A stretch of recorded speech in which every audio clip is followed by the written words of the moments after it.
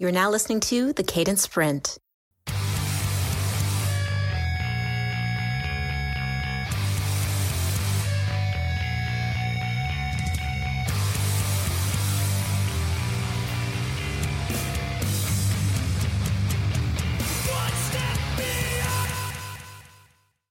All right, everyone. Today, I want to talk to you about something that I know we all care about, most of us experience, and I hope that you can get something out of this that will be useful for you. Let's talk about protecting our sleep. So if you think about sleep, I hear people in the work world, but not just in the work world, because as many of you know, I came up playing in like punk and hardcore, and I was a therapist before. So I've heard a lot of people's takes on sleep, and I'm there for it. I want to hear how you sleep, like what your problems are, what your strategies are. But the thing that I've heard come up again and again and again that I do want to challenge is how much sleep people need. Someone who is kind of like in normal adult life, let's just say anyone who's in like their 20s all the way up to like their 60s, typically requires between 7 to 9 hours of sleep. You might think that you need less. And I'm not here to argue with you, you do you. But I will suggest that very, very few people can get by on less sleep. There's actually a name for these people. They're called short sleepers. It is a tiny percentage of the population who can get by with less than 7 hours of sleep. Just like when people say to me, Aram, if I'm going to go have a difficult conversation or go give a presentation, I don't like to prepare. I'm better off the cuff, or I'm better if I shoot from the hip. A lot of people say that to me, and I will tell you that dramatically people are wrong on this. Most people are better. Vast majority of people are better if they practice, if they prepare, they get their thinking straight. But a ton of people think I'm actually better if I don't. That's because they don't know how to practice effectively. It's the same with sleep. A lot of people say I'm fine with 5 hours of sleep. Okay, maybe you're one of those kind of like miracle short sleeper people. But what's much more likely is that you're someone who's gotten used to being chronically sleep deprived. And that means, you can get by. You're used to getting by with lesser results. You're used to you operating at a level that isn't optimum, that isn't your best, where you don't feel your best, you don't think your best, you're not in your emotional best state, because you've done it so often that you've habituated yourself to it. You can get by with less sleep, and you've just gotten used to not being your best self. Take a minute to digest that. There's no judgment here. That has been me for the vast majority of my life. When I was touring in bands, I was getting like such little sleep because, you're out in the world, you want to see things, you're hanging out with friends. And I always thought I was fine. When I was in university, it was the same. Early career, it was the same. But somewhere, in my kind of 40-ish years, I started to really feel that impact of not having sleep. I could get up, I could go and operate on 5 hours of sleep, but I was not my best self. And that's where I started doing a lot of research into this. Getting that 7 to 9 hours of sleep isn't just about your energy and how you show up. It's also about your mental health.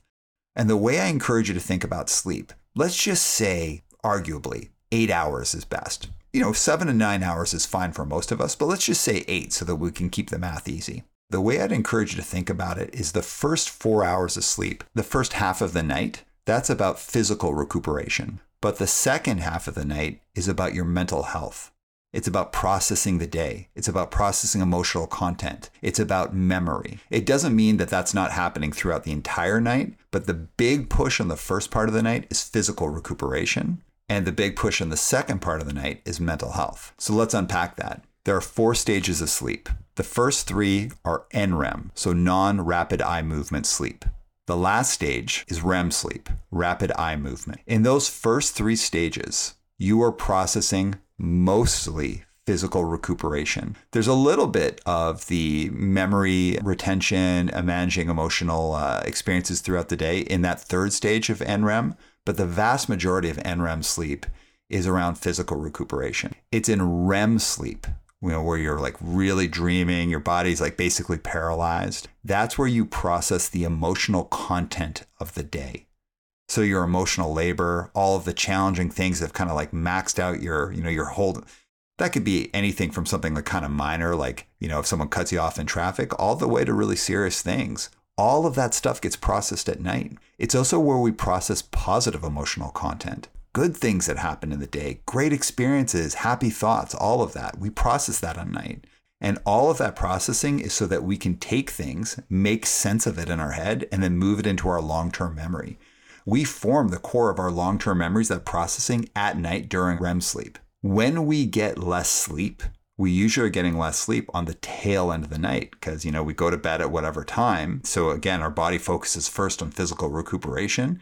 But then when you get past a certain point, your REM sleep starts getting longer, and then it focuses more into that piece. If you're only getting a short amount of sleep, yes, you're getting physical recuperation. Not all that you could get, but a lot of it, because that's where that first push is. But all of the benefits, the mental health benefits, the memory benefits are not there, especially the one that is the most subject to this, processing positive emotional content.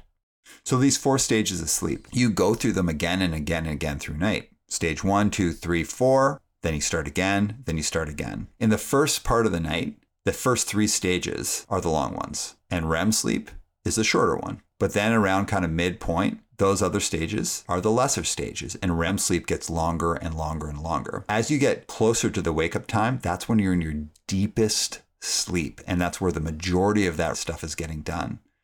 So think about it. If you're used to or need to get between 7 and 9 hours, but you're getting 5 hours, you're getting mostly physical recuperation, which again is super important. You need your energy, but you're not getting enough REM sleep. Absence of REM sleep long-term causes an increase in stress, anxiety, becoming reactive to things that have strong emotional content, so an inability to manage our emotional state.